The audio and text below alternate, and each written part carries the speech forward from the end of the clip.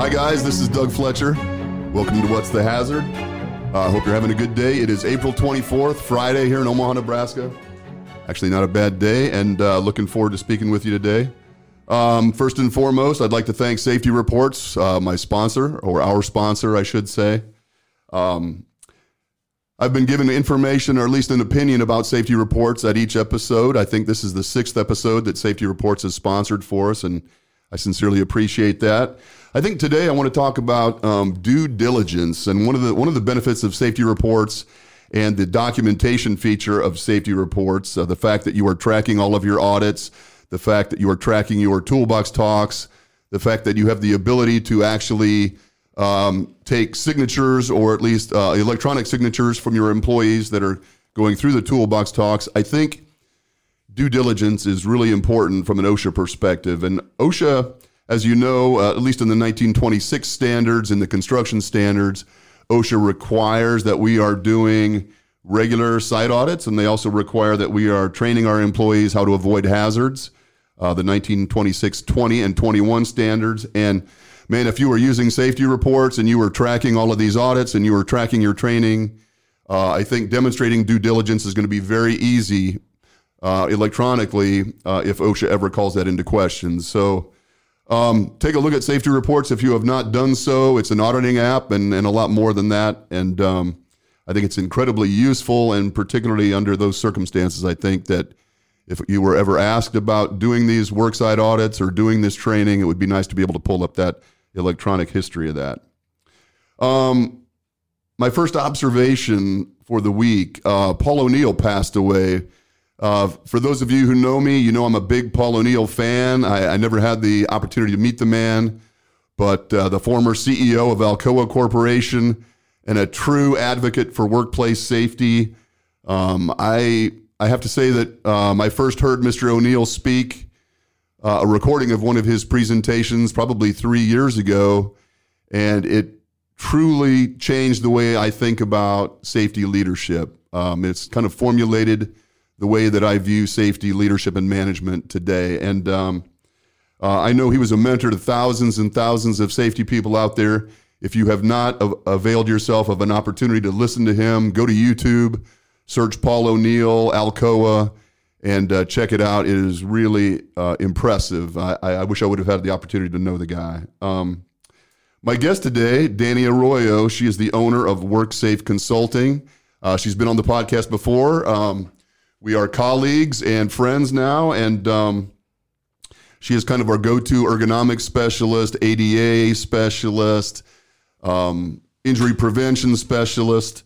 I know she's been busy growing this business. It sounds like things are going well. Yeah, they're going great. Awesome. Welcome. Thanks for coming back. I appreciate it. Thanks for having me, Doug. I threw some ideas together for us to talk about. First, I think before we get started, I just want to remind everyone it is the end of April. We've actually had I think it was 80 degrees yesterday here in Omaha, and we've had some very nice days.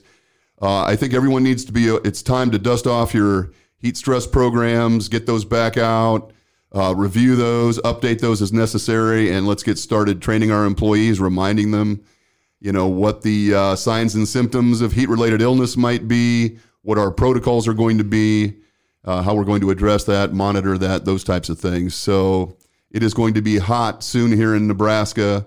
So, and we all know OSHA takes heat stress very seriously. Their mantra of water, rest, and shade, they've been promoting that for the last few years.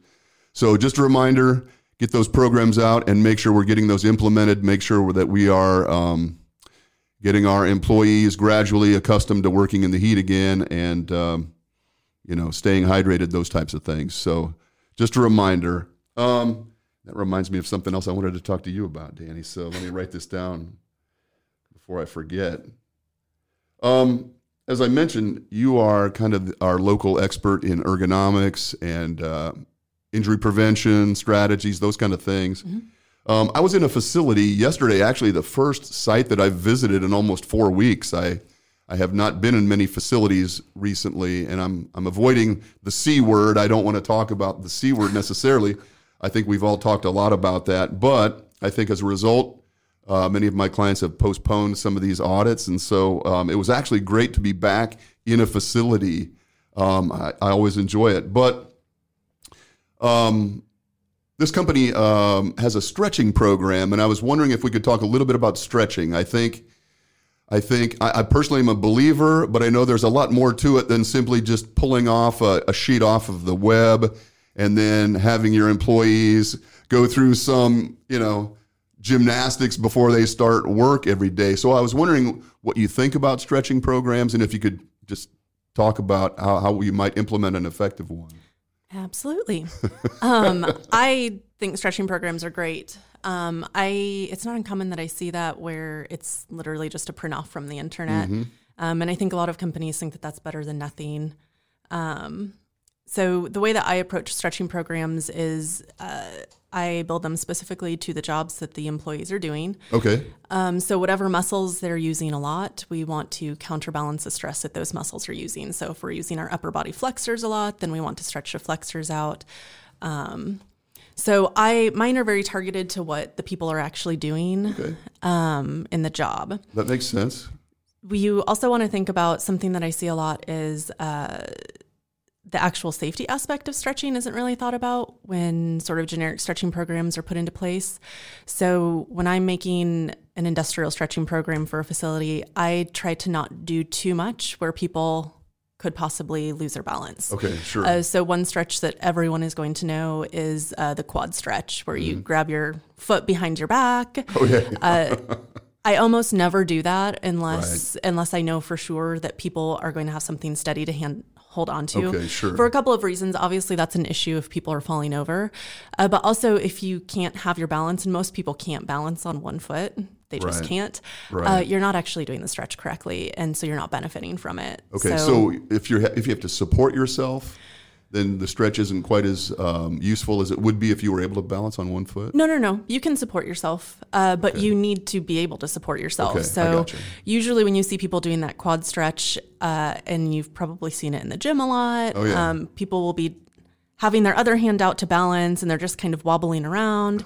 And the leg that they think that they're stretching is sort of chicken winged out to the side, and they're just trying to not fall. Well, they're really not stretching their quads. Right. And so do you refer to this as static stretching? Yep. That is static stretching when you just get into a stretch and you hold it for whatever period of time you decide to hold it for. So that's what most facilities do for their stretching programs, and that's great. Okay. Kind of a series of static stretches. Yeah. I think last time I was here, we mentioned a little bit dynamic stretching and warm-ups, essentially. Right. That's less confusing for people to call them warm-ups. Therapists call them dynamic stretches. But so best practice really is to do something dynamic before you do static stretches so that you're actually warmed up a little bit.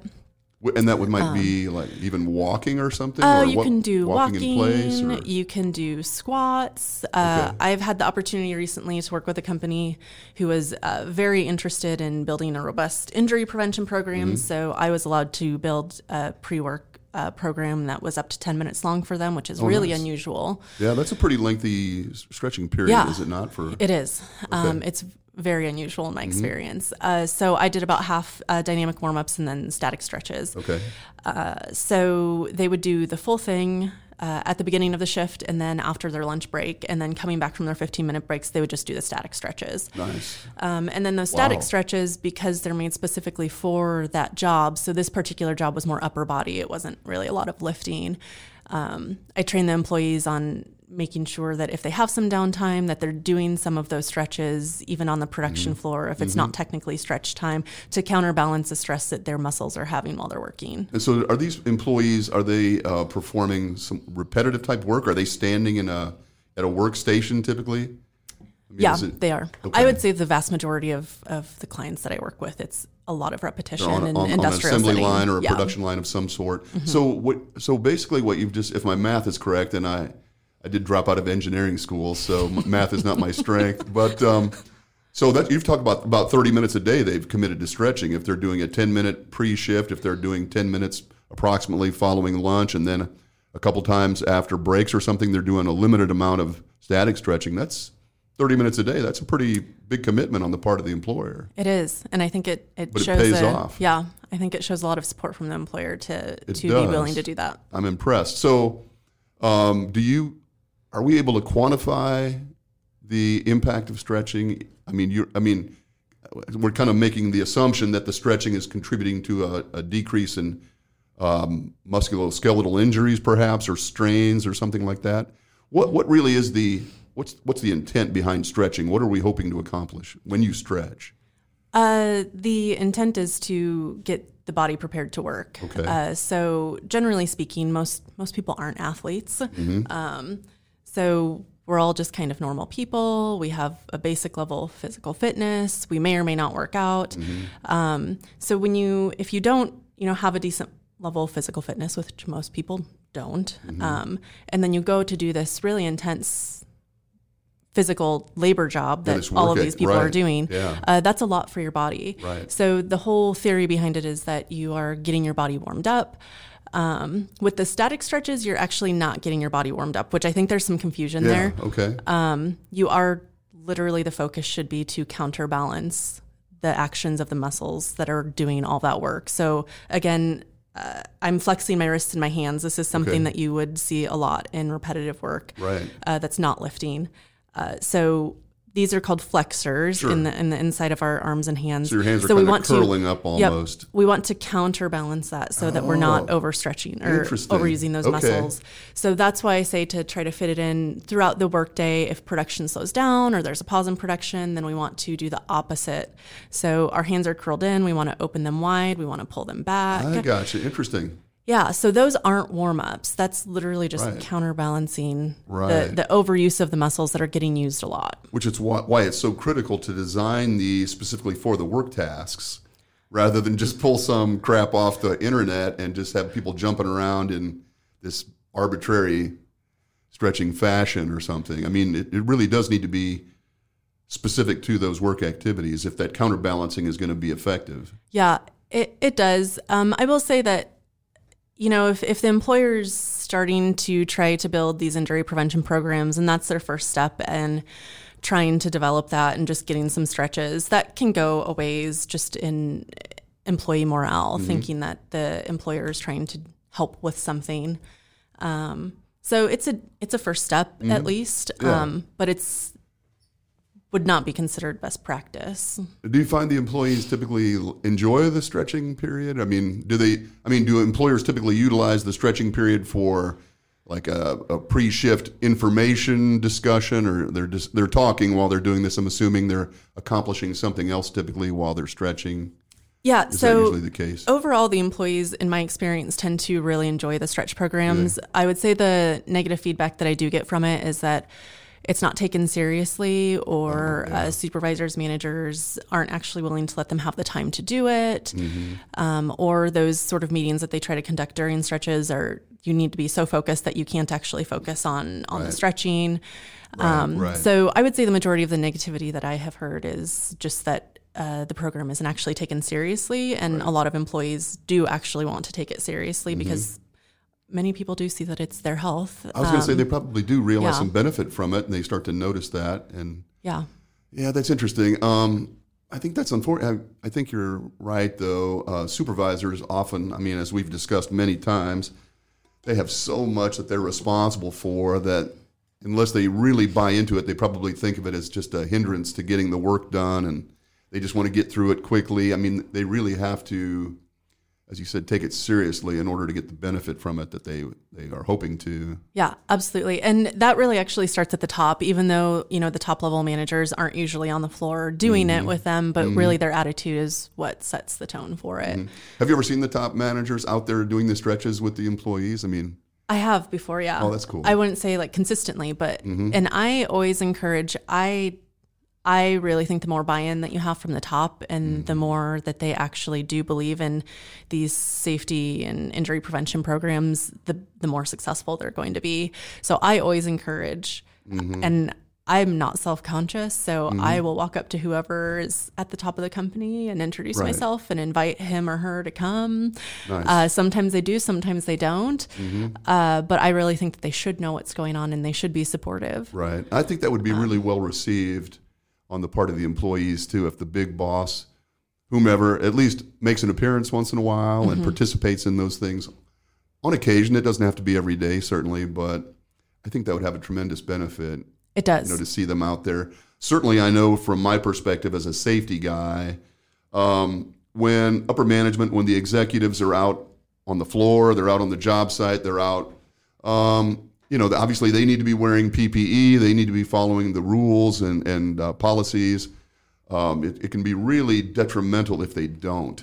If employees see that the rules don't necessarily apply to everyone, that can be really detrimental. And so I like it when the executives are out there doing those kind of things and leading by example. I mean, it seems so simple, but it appears to be lost on a certain group of managers, It really does. And, that just really frustrates me. When I'm rolling out a new program and I can't even get like a single manager to show up, it just that's really irritates me. Yeah, and I think it irritates everybody. And if it's not important to them, it's certainly not going to be important to those frontline supervisors who are responsible for doing this stuff. Yep. Man, it's amazing how powerful even those subtle messages can be. Well, and those frontline supervisors also are continuously getting that feedback that this isn't important and whatever that meeting that we were just discussing is, that needs to come first. Right. Yeah. So let me ask you this. If you were putting together a stretching program for someone, you would obviously then need to get into the facility to observe some of the work activities, to get some idea what the counterbalancing movements would be or what would be necessary, or can you do that based on job descriptions or just even discussion, or how would you do that? I prefer to be in the facility. I haven't had anyone insist that I just make something out of thin air. Yeah. I would be honest with them and tell them that it's probably not going to be very good. Yeah. Okay. So I don't ever go off of job descriptions because they don't really actually include the musculoskeletal stresses. Okay. So when you say job description, I think of like an HR job description. Right, sure. And frequently, once I do actual ergonomic analysis, HR will take my analysis and put it into their job description. Yeah, I'm sure. Absolutely. And HR people, don't do this sort of analysis. So I can't base a stretch program off of an HR job analysis. Right. No doubt. That's true. Yeah. So I've never been asked to not be in a plant and do it. I'm not sure that I would be willing to do that, honestly, because I don't know how good it could be or that I would really want. Right. I think it would be just sort of taking a shot in the dark. Yeah. So. Well, it's kind of like, I have that same issue of people ask me for programs or they ask me for other written documentation, safety things, and I like to see the plant. Mm-hmm. I want to get in the plant, see what's going on. It doesn't have to be quite as detailed as a compliance audit might be, but at least you want a tour just to get a general sense of how things work and what's going on in the facility before you start making decisions or even recommendations for that facility. So that's almost it's a must, even just to begin the thought process of most of those things. Yeah, I don't think you can really understand a job if you don't physically see it or in even any way. Have you ever gone on the line and actually performed some of these work tasks just to get a sense for? Do you? Yeah. Do you? I like that. Yeah. I when I'm doing job analyses, so long as it's something that I can do. So I haven't met probably most of the people who are watching this, but I'm not a large person. So a lot of maintenance jobs, you'll have to lift up to like 80 or 90 pounds. I'm not going to do that. Right. Anything that you have to be like licensed or certified for, I generally won't do, but I'll inspect the equipment and do as much as I can without being licensed or certified. Right. But most of what I deal with is like production line stuff, and I always do it. Always. Get on the line and actually like put a widget together or whatever that might be. Yep. Always. Very good. And you actually do learn about the job from doing it. No doubt. Yeah. Yeah. It's fascinating. I have attempted to do that as a consultant. Certainly as an OSHA person, we weren't really allowed to get that involved in the activities and probably wasn't appropriate. But I have done that on occasion now. just to get a sense for what the jobs are like and what those stressors feel like. And, it's remarkable how much the employees appreciate that. If you were going to be making comments or changes to their work activities without really experiencing what they do, that's obviously, it's going to be difficult for them to buy into those recommendations. And I know other safety professionals that do the same thing. They get out on the line, they perform the activities as best they can before they start making any type of recommendations. And I think that goes a long way with selling the employees. I would agree. And I think it would be difficult to make good recommendations without really understanding the job. And, sometimes something looks like it's moving at a decent clip and then you do it and you're like, oh my God. That is fast. That is so much faster than it looks. Mm-hmm. I would agree with that. Well, this is the one I wrote down while we were talking earlier, and we had not talked about it, so I don't mean to, take you off guard or anything. Yeah. But we use the term work hardening a lot. When I was with OSHA, we used to talk about this quite a bit, and particularly in food processing or highly repetitive activities. But we would talk about, do you have a work hardening program? Or we would ask employers this, or even return to work. Maybe you've had an extended absence or a vacation or something. It's almost like the heat stress thing. You kind of gradually build up. Can you describe a little bit what work hardening actually is, or if it's even a term? Yeah, what you described is actually a little different than like in the therapy world, what work hardening is considered. Mm-hmm. So in the therapy world, work hardening is like a formal therapy program. Okay. That's several hours a day, where usually someone's returning from a work-related injury and you are building up their strength and endurance to return to work. Okay. So kind of the same idea from what you were saying. It sounds like OSHA considers it to be like initial new hire work hardening. Okay, yeah. Exactly. But it sounds like it's a very similar idea. Okay.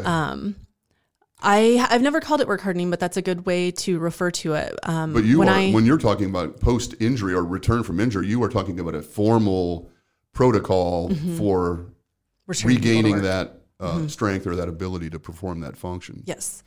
But what you mentioned as far as kind of new hires, when I have the ability to talk to new hires at a facility, that's one thing that I always talk to them about is, even if you're coming from another manual labor job, you should expect to have aches and pains and struggle to keep up with this new job because you're using your body differently. It's not likely that you're doing the exact same thing that you were doing in your old job. That's expected. You're going to have aches and pains. It's normal. If I have an on-site clinic, which I know that you want to talk about, I always encourage them to come in and see me if But that is normal. Concerns. There should be some expectation that as you are learning this new activity, this new physical activity, that there are going to be aches and pains. I think that there are certain people that don't expect that. And now all of a sudden they think something's wrong. And there's a line probably between the expected aches and pains and injury or something, and that can be a difficult line to discern maybe. I don't know.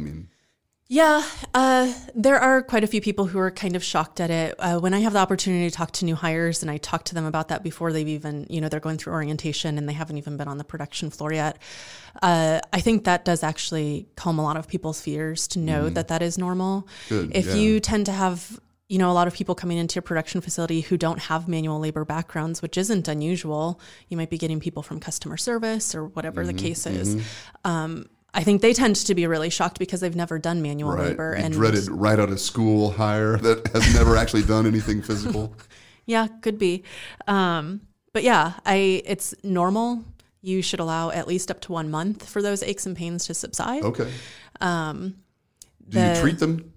Is it reasonable to treat them with like an NSAID or ibuprofen or like hot cold or anything, or do you just unless they are extreme, then you just basically tolerate them, or is that on an individual basis, or what do you? All of those are good options. So I encourage people to do the stretches. Hopefully they do have a stretch program.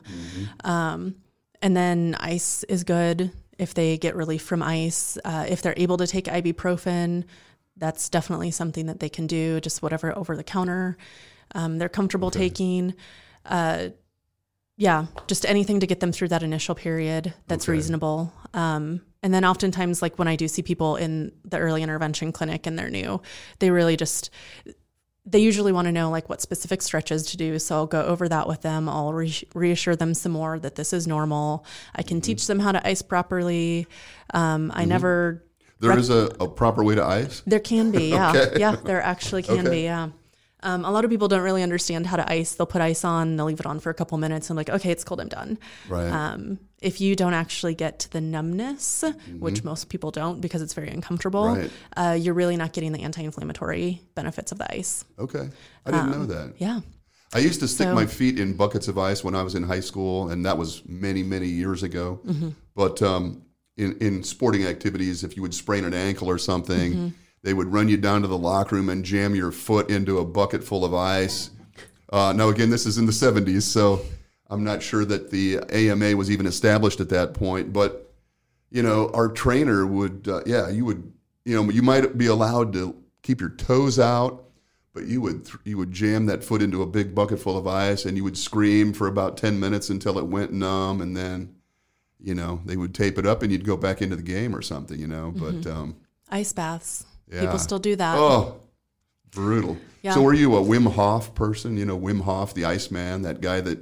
No. He's the guy that submerges himself in ice, and he does that he has a breathing technique that he promotes that he believes somehow dealkalates your blood or something. He does this... Okay, maybe I'm off on a tangent. I have no idea what you're talking So check about. it out sometime. Wim Hof, he's a freak, but they call him the Iceman. He like gets into ice baths and just, you know, submerges himself in an ice bath for 12 days or something while he's doing this weird breathing thing or something. I don't know. Maybe I'm off on a tangent here or something. Yeah, I think The so. whole ice But going bath back thing. to ice. Okay. Yeah, I'm interested in ice. I have read things that suggest that ice is not good because it inhibits the normal healing process. So I'm conflicted about ice. What do you think about it? So I have also read that. That's sort of newer stuff coming out. Yeah, it was kind of interesting. As for right now, everything that I have read, though, still goes with ice as the first. It seems to give thing to go relief. to. Absolutely. It does for a few reasons. It actually numbs the area if you leave it on long enough, and it does help with inflammation. But what people need to do is actually leave it on long enough to get numb. So it starts with being really cold and uncomfortable, and then it usually goes to a burning sensation, and then you get numbness. Okay. So that's the normal process. Yep. Okay. Most people don't make it past that cold, or once they get to burning, they're like, oh my God, I'm getting an ice burn. Right. Because that really freaks people out because it literally feels like it's burning. So then they take it off and they never really get to that numb stage. So depending on how you're icing, if you're just using an ice pack, it can take quite a while to get to that stage. It depends on what body area you're using. If you're using ice massage, it gets to that much faster, anywhere from like 1 to 3 minutes. Okay, so ice massage, that's interesting. What is that exactly? So ice massage is, I use Dixie cups. I fill a Dixie cup. Oh, so any sort, like you just want a big hunk of ice, and you rub it directly on the area of discomfort. You've got a big block of ice in a Dixie cup that now you can use as a... and then you just rub it on the area of discomfort. Okay. And this really works for smaller areas. So like if your entire low back hurts, you would want to use an ice pack. I use this a lot for like the arms, the elbows, wrists. Okay. And you rub it on the area until it goes numb. And that's it. And it goes numb a lot faster because you're using ice directly on it rather than an ice pack with like a sheet over it. But you are like rubbing it, moving it. Yep, it's you're not moving stationary. You're moving it. Right. It's okay. actually It's ice massage. It actually is massage. Okay. Yeah. Cool. Yeah. And then also you can always use ice followed with heat. And the theory behind that is it resets your pain receptors. And people actually get a lot of pain relief by alternating ice and heat. Ice and heat. And so what's the rule on post-injury, that time period? When is ice appropriate? Generally 48 to 72 hours. Okay. And then you can switch to whatever you get the most relief from. But hopefully you have relief fully at that point. Okay, cool. So, okay. Yeah. So I do want to go back to one thing. I apologize. I'm notoriously not good at staying on track, obviously. But the stretching. So we talked a lot about stretching the folks that are actually out on the line in the plant. Is there value in the folks that sit at a desk? I mean, I typically prefer not to sit at my desk, but over the last few weeks, I have been in my office significantly more than usual, and I sit at my desk at my computer, and man, my hip flexors are trashed. Yeah. My back is trashed. I mean, are you a proponent of even stretching for the admin staff? Oh, definitely. Especially for the admin staff, people who are sitting all the time. And I think last time you had mentioned that office ergonomics is much easier than industrial ergonomics, and it is. It's much more straightforward. It's essentially a formula that you just. I'm not suggesting it's easy, but at least you can refer to a drawing at least. No, you follow it, and you either follow it or you don't follow it, and that's for people who don't have physical disabilities and things like that. Right. But so that's much more straightforward. And I always tell people this, and a lot of people don't believe me because I do actually do all of the manual labor jobs that I analyze. And granted, I'm not doing it 8 hours a day, 5 to 6 days a week, but I always do it. And I'm very active. And the worst pain that I get is when I'm sitting at a desk for several hours a day and I can't. And if it's not like my home desk, if it's another desk where I can't be ergonomically correct, I have just excruciating pain, and it takes days to go away, even with stretching. Right. And a lot of people don't believe that, but sitting at a desk all day, every day is a lot of stress on your body. Horrible. Absolutely horrible. So I am a big proponent of stretching. I'm a big proponent for people sitting at desks. I'm a big proponent of getting up and moving a lot. There's the sit-stand desks that are really trendy right now, which I do have because I do prefer to stand as well. But you don't have to have a sit-stand desk. The big issue or the big thing that you're trying to accomplish with those sit-stand desks is moving positions frequently and not just sitting in a static position for a long period of time. So the theory behind the sit-stand desks is you can sit for 20 minutes, you can stand for 20 minutes, but you can do the same thing if you don't want to buy a sit-stand desk. You can work for 20 to 30 minutes, get up, go get some coffee or water, or just walk around your house since everyone's working from home right now. Right, absolutely. But the big thing is you want to move. So going and throwing in a load of laundry is not a horrible idea, actually, if you're working from home. No, it's a really good idea. Yeah, I have been doing a lot of desk work lately too, and I try to get out at least a few times and just walk around my block. Yeah, good for you. Yeah, absolutely. What about, this is off. So are you ever asked to design stretching programs for the office folks, or is it primarily for the folks out in the shop? Is it? So what will usually happen is facilities will just encourage their office folks to do the same stretches that the people like on the shop or production floor do. I'm actually coming up with a specific office program right now. Oh, that's a good idea. Because those stretches actually don't need to be targeted to individuals, because if you're sitting at a desk, you're sitting at a desk. Right. So they'd be very similar. Yeah, I'm coming up with a program right now where it's going to be stretches. I think I'm going to do a few videos too. Nice. Very good. On training how to be healthy at your desk. But yeah, they're pretty straightforward. Office ergonomics, although you can actually get a lot of injuries from sitting at a desk, which surprises a lot of people. It's a lot more straightforward than industrial ergonomics. I think that's a great idea. I would, man, if you do put those videos together, I'd love to put them on my website, and maybe, however you're basically making them available or something, we could work, run through there so people could access those. I think those would be incredibly popular. Yeah, we'll talk about that. Yeah, we'll talk about that. I'm super eager to do that. The gal who had been helping me as my admin just recently closed up her shop. She has some family issues, so I am not a tech person, so I need to figure out how to do that without her. She was kind of my go-to person. Yeah, so, I totally get it. But as far as the stretch handouts and stuff, hopefully I'll have those done pretty soon. Oh no, well I think that would be really helpful for you to put together videos doing the demonstration, even demonstrating some of the stretches. You can go to a company and design a stretching program for them, and then probably actually introduce them to those stretches, and then probably over time they tend to maybe not do them correctly or something.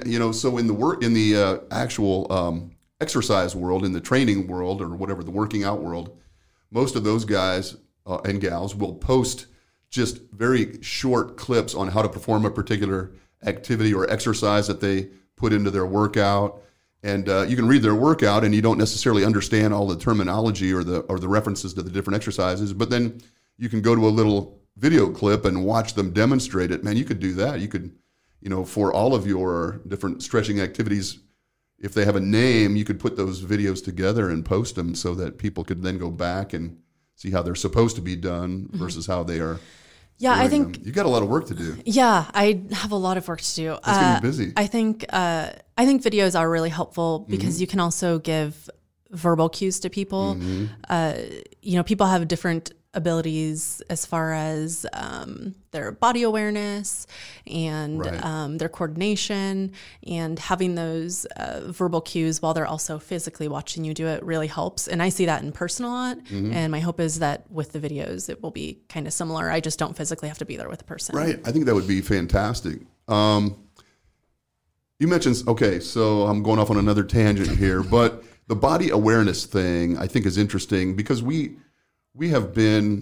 as safety persons, perhaps as occupational therapists or therapists and ergonomists, we have been talking about proper lifting technique for years. Lift with your legs, don't lift with your back, blah, blah, blah, blah, all that stuff.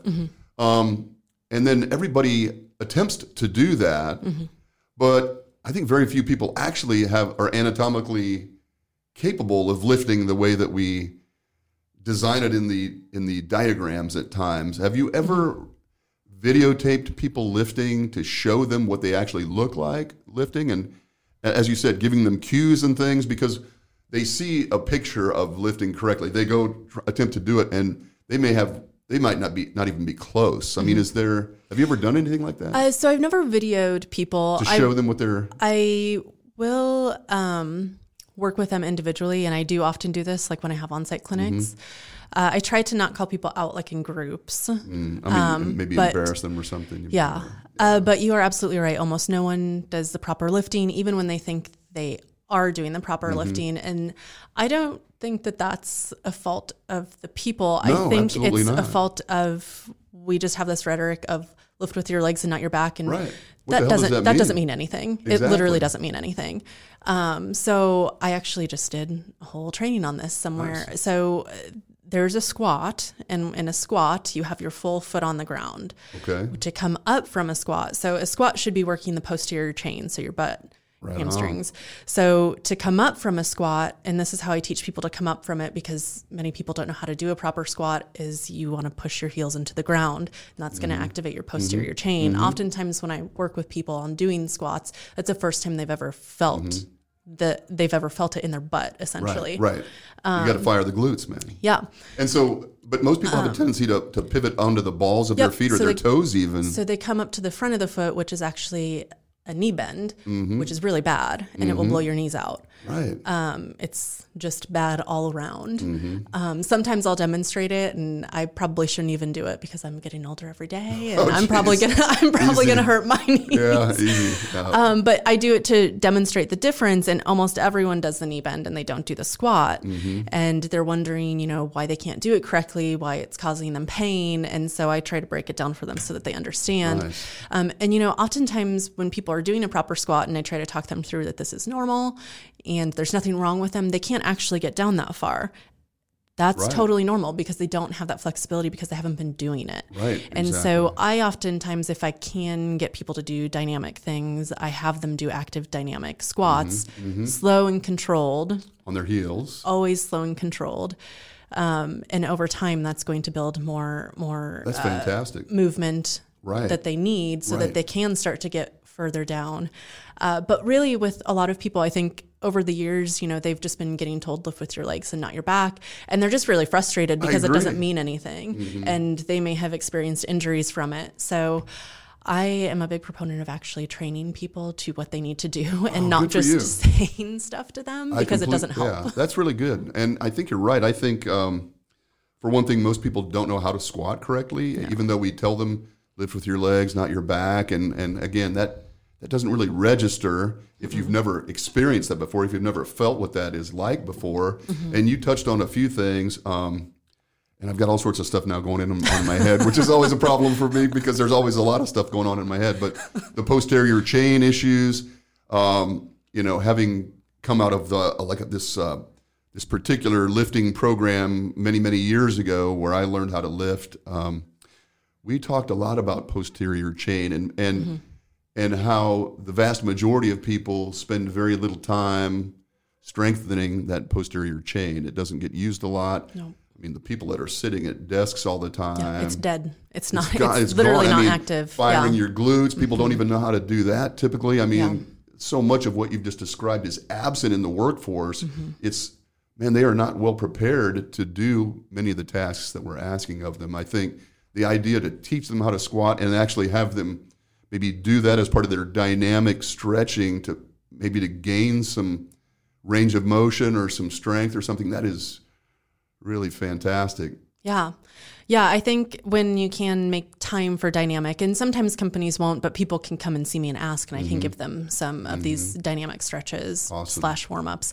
And what I try to drive home to people is that you might not have movement now, but if you're consistent, just like everything else, working out or diet or whatever, if you're consistent, do it 5 minutes a day, every day. It's not that much time. You will gain more range of motion. You will. That's fantastic. You're just not going to see it tomorrow. Yeah, there is a certain patience that's required to do that, but that's fantastic. I'm actually very impressed. I mean, I knew that you were smart, and no disrespect intended. But you are speaking a language that I am familiar with that is not common, and I'm really impressed by that. So good for you. That is great stuff, and I think that it would be well worth the investment to have you come out and train people how to do those things. And again, I'm not here to, pitch your business. You take care of that yourself. That's not a problem. But those things are so critical. They really are. And they're ignored in large part. Fixing the problem, not putting a Band-Aid on it. Right. Very good. So I'm going to share my experience with, and then we're going to get on to, I would like to talk about on-site clinics a little bit, and you touched on that just briefly. But so it's been many years ago, probably 15 years ago, I used to golf, okay? Not well, but like you don't seem like a golfer. I'm not a golfer, actually. And thank you. I'm going to take that as a compliment. But so I have a buddy who is a golf instructor, okay, here in Omaha. Actually, a very well-known, highly regarded instructor. His name is James Siekman. He's over at he's like big-time pro.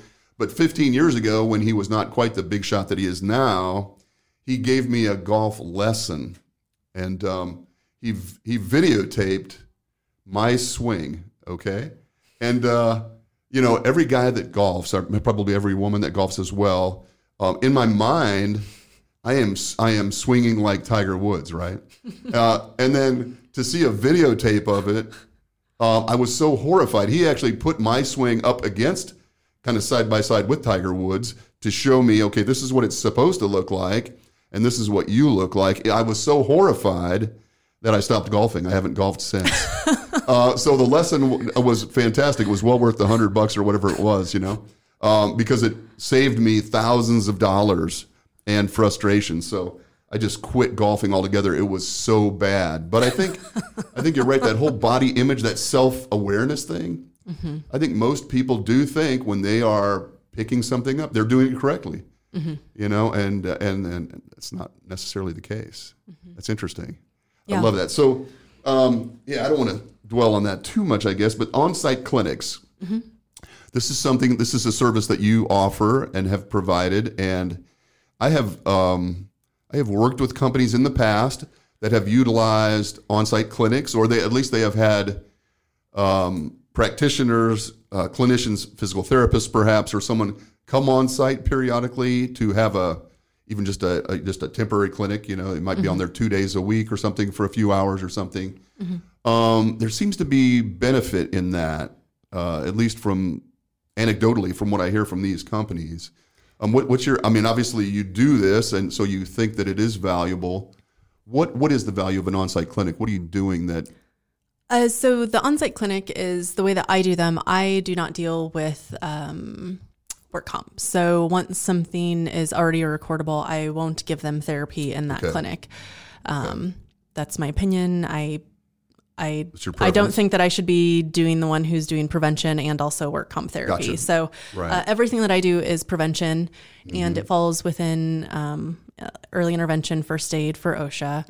Right. Perfectly acceptable. Yep. Lots of stretching, teaching people how to ice and heat correctly, working with them on ergonomics and how to do their jobs correctly as far as, lifting and things like that. I focus on a lot of, I think I've come up with this because no one else has seemed to hear about it, but what I call neutral postures and keeping people in neutral postures as much as possible, which kind of falls in line with ergonomics. And then just a lot of education. This is education, obviously work related and home, all of those kind of things. I mean, all of those techniques and tools that you're providing them are just as applicable at home as they are in the work environment from an overall health standpoint, I would assume. Yes, absolutely. And especially, with things like lifting, you want to implement that at home as well. When I do the on-site clinics, I strongly encourage employers to allow their employees to use them for non-work related issues as well, so that it doesn't become a work-related issue. And usually if an employer is putting in the investment to have an on-site clinic, because it's, for me, I only do like regular weekly clinics. I don't do the thing where you just come on occasion. Gotcha. I know a lot of people do that. I don't do that though. Yeah. So it is quite an investment. And so those employers who are making that investment generally are actually wanting to support their employees. So I've never had an employer say you can't see people for non-work related issues. Right. So it's just a lot of education on that. And strangely enough, I do a lot of education on sleeping postures too. A lot of people have issues with and wake up with just like horrible pain from how they sleep. Talk to me. What you got pictures or something? I can barely get out of bed in the morning. Really? And that probably is just an accumulation of 60 years of ridiculous living. But yeah, it's incredibly, I mean, maybe that's a whole nother episode. But I would love to explore that in a little bit more detail. So without going off on that one necessarily though. So yeah, home life, work life, all of those things, if they are coming to you. So what would you recommend as a schedule? I mean, how many times are you on site every day typically, or multiple times a week, or what would you recommend for? So it would depend on the company. For most places, once a week is fine. Is it? Okay. And I do 4-hour clinics. You obviously want to try to make sure to hit every shift so that no one feels excluded. Right, absolutely. But yeah, I think it's once a week is good. Okay. As far as like how many times I would see a person, it would depend. And I oftentimes just see people once and that's it, because I really do try to keep it in first aid, and I don't try to do like therapy, but call it something else so that I don't do that. I will oftentimes have people come back just to check in, and like literally they'll poke their head in the clinic and they'll be like, I'm great, thanks. Feeling and better. that's it. Yeah. Okay. So yeah, I never set a plan of care. So that maybe crosses the line that we're trying not to cross. To me, that's 100% therapy, because in the traditional therapy world, I'm a therapist. I write a plan of care, and then generally an assistant would implement most of it. And so that's 100% skilled therapy, medically necessary we've gone therapy. Beyond this preventive first aid. So I never set a plan of care. I always try to get as much as I can in one session. That's not always possible, because sometimes people are having issues where they need help at work and at home. And then there's a little bit more leniency when people have a home issue. So for instance, at one of the places I work at, I'm seeing a new mother. And she gave birth, I want to say maybe 4 months ago or something. And she's having a lot of issues with that. Just, she always has her baby. So she's always carrying her baby. So she has just a lot of pain in the upper body from it. And then she's doing the manual job. And so it's just, I love what I do. It's awesome. Absolutely. So that is cool. I get to work and with her. You're providing real value, real benefit to these people.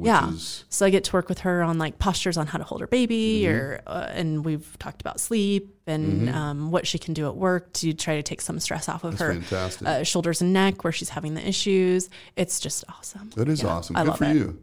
Oh, that's interesting. Well, that brings me, and we're running out of time, but that kind of brings me to my last question. And you're a consultant, and you've been in business now for a few years. I'm a consultant. I've been in business for a few more years, but not a long period of time. And I just wanted to ask you if a colleague or a friend or someone came to you and said, I'm interested in being a consultant. That looks cool. I think what you do is cool. I want to do that. What advice would you give them, or what would you offer them if somebody came to you and asked you that? A couple of things. First of all, obviously you love it, so. I do. I don't, you and I think we have somewhat different personalities, but I have been told by a mutual client that we are actually very similar. Really? Yeah. Interesting. Well, I'm sorry to hear that for you. That we're very, what did he say? We insist that there are processes and they have to be followed. And I know that's 100% me because sometimes clients will sometimes be like, well, but I don't want to do steps C, B, and D. Can we just jump to Z? And no, you can't do that. It's not possible. Absolutely. So I think we were discussing agree. something like that, and this client was like, you remind me a lot of Doug Fletcher. He's like that too. Well, I mean, I'm probably not nearly as meticulous as you, and I think that's an easy assumption to draw, having heard each of us speak. But I would agree, there is right and wrong. There is an appropriate course of action. And look, when I used to work for a big consulting firm, before I went to work for OSHA, I worked for a bigger firm. And we would give a proposal to do work. I was an industrial hygienist, and people would want sampling done or something. I'd send them the proposal. We can do this, this, and this, and it's going to cost you $10,000. And they would immediately come back and say, well, how much can I get for $2,000? How much industrial hygiene can I get for $2,000? And I'm like, there is absolutely no point in me sampling your guys welding for 12 minutes. What the hell are you asking for?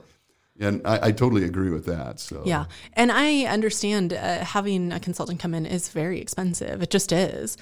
But you can't jump from here's where we are. We have nothing. We want this super amazing, robust program that this other company has. And depending on the size of the facility, to actually build a functional, robust ergonomics program can legitimately take years. Oh, I'm sure. Absolutely. And you're not going to get to it by not doing any of the work and steps in between, like the job analyses and training and all that. You just won't get there. Right. Agreed. You can build steps and that's fine, but you can't skip all those steps. Right. So what was the question? Consulting. So somebody wanted to be a consultant. I mean, you mentioned something when we talked earlier about, the misconception perhaps that anybody can be a consultant. I mean, yeah, I don't know. I think I was kind of meant to do it because I'm a control freak, and I like going back to processes. I always see processes, and if there aren't processes, I start to develop them. And sometimes that's very much appreciated, and sometimes it's not. So, looking back, I kind of feel like I was probably always meant to just go out on my own. Most definitely, yeah. But, and I always kind of got pushed into management level positions in a very short period of time, whether or not I wanted them, literally since I was a teenager. And I think that's probably because my controlling perfectionist nature. But when I first started my business, I was not active on Facebook, but I rejoined Facebook and I joined a bunch of business groups for healthcare providers because I'm a healthcare provider. I'm an occupational therapist. So I don't have a business background. And my hope was that we could kind of share experiences and ideas, the business stuff that we don't really know. Yeah, the business side. Right. I didn't really get a lot of that, but I did get a lot of interest from other people and people who don't have experience in what I do. And how did you start this business? I've been wanting to do this for a long time too. And for therapists, a big thing that people want to do is office ergonomics. I think it seems more approachable because it is, like we've already mentioned. It's probably also harder to sell, I would say. So too. I did work for a big Fortune 500 company, and I was one of their on staff ergo folks. So some of them do it. I think they probably tend to prefer to have their own staff doing it. But I would get a lot of people reaching out to me, and I still do. I'm not very active on Facebook again because it really wasn't helpful. But it seemed like there were a lot of people who had no experience whatsoever in this, wanting to become a consultant. And I don't, not to be a negative Nancy, but I don't really have any advice for them because literally the only reason I have clients is because of my experience. Absolutely. Right. And, my first client ever was someone who was my client when I was an employee of a company doing this. Right.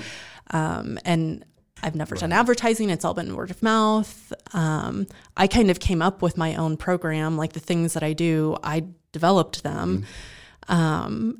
And so that might sound super egotistical. I don't know, No, but I think it would be really absolutely difficult to become a consultant with no actual practical experience. I would agree, and I would agree. The same is true for me. The time that I spent with OSHA, I was the consultant actually in the enforcement group. The compliance assistant specialist was a position created in the enforcement offices to provide consultation, and I was fortunate enough to do that job for 10 years in the Omaha area office.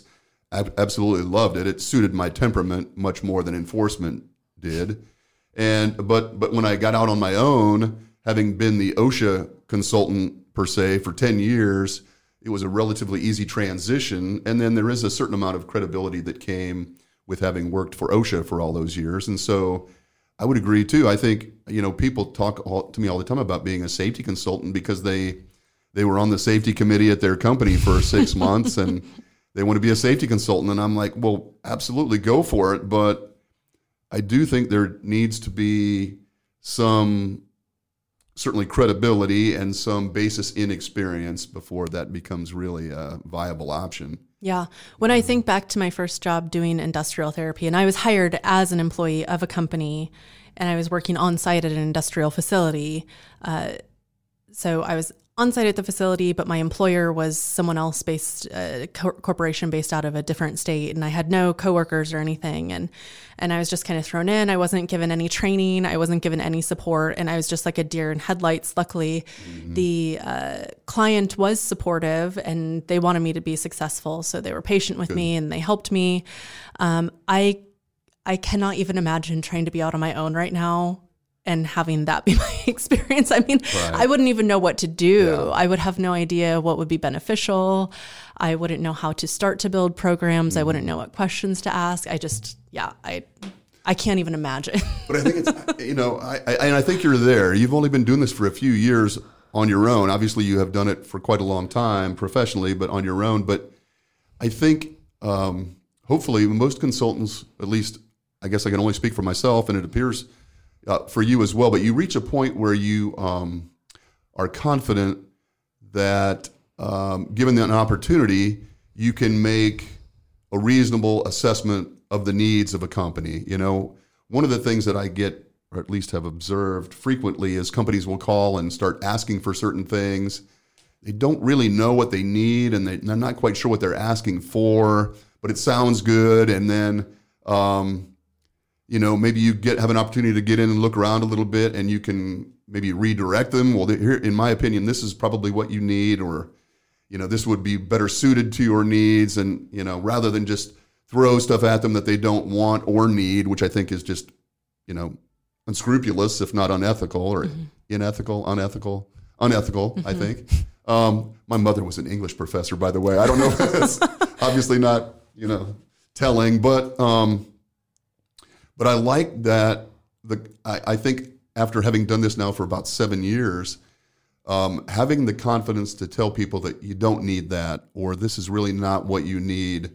I am glad that I've finally reached that point, because in the beginning I was kind of just acquiescing to what they wanted because I needed business and I needed to get a foothold. I needed to get started, and that's probably not great. Not the best approach. I like to be in a position now where I can just say, look, all you really need to do is go to the Google and download this program and fill it out and maybe do this or that. You don't need this. I appreciate being in that position. I would agree. Specifically what I do too, because it is so unique. There's other therapists who do similar things, like, go on site occasionally, but what I do is it's very specific, and I don't know anyone else who does exactly what I do. I'm pretty upfront with people in explaining that, because unless I've worked for you before, you don't actually understand what I do. I promise you that you don't. Right. The stretch programs are pretty straightforward. But other than that, I don't think anyone understands what it is that I do. Sure, and that they shouldn't, because they've never seen it before. Right. So I'm sure they don't. Yeah. And it's nice to be in a position to be able to truly help somebody and help them figure out those things, help them figure out what they would benefit from, those kind of things. And then, nice. and then you have clients who just want to just spend money for the sake of spending money. And I don't think that ever really ends up well. Yeah, personally. I agree. Like, I understand that I don't need it, but we want it anyways. Like, but you're not going to benefit from it. Yeah, I know. That is interesting. And it, but I guess I've been in a position where I've had to tell people too, that's probably not what you need, or it's really not going to be as beneficial as you might believe it is, or something like that. I mean, I guess if they're just bound and determined, okay, maybe I give in, but typically it's nice to be able to, help them figure out what it is that would benefit them most. Yeah, I agree. That's cool. Yeah. All right. That was really interesting. I mean, we didn't have anything planned for this. No, we didn't. That was really great. Some fantastic information. I've got some notes for next time too, because some of the things that we didn't spend a lot of time talking about, I'd like to revisit at some point in the future. So, I guess I'll be seeing you in another few months or so. But yeah, sounds good.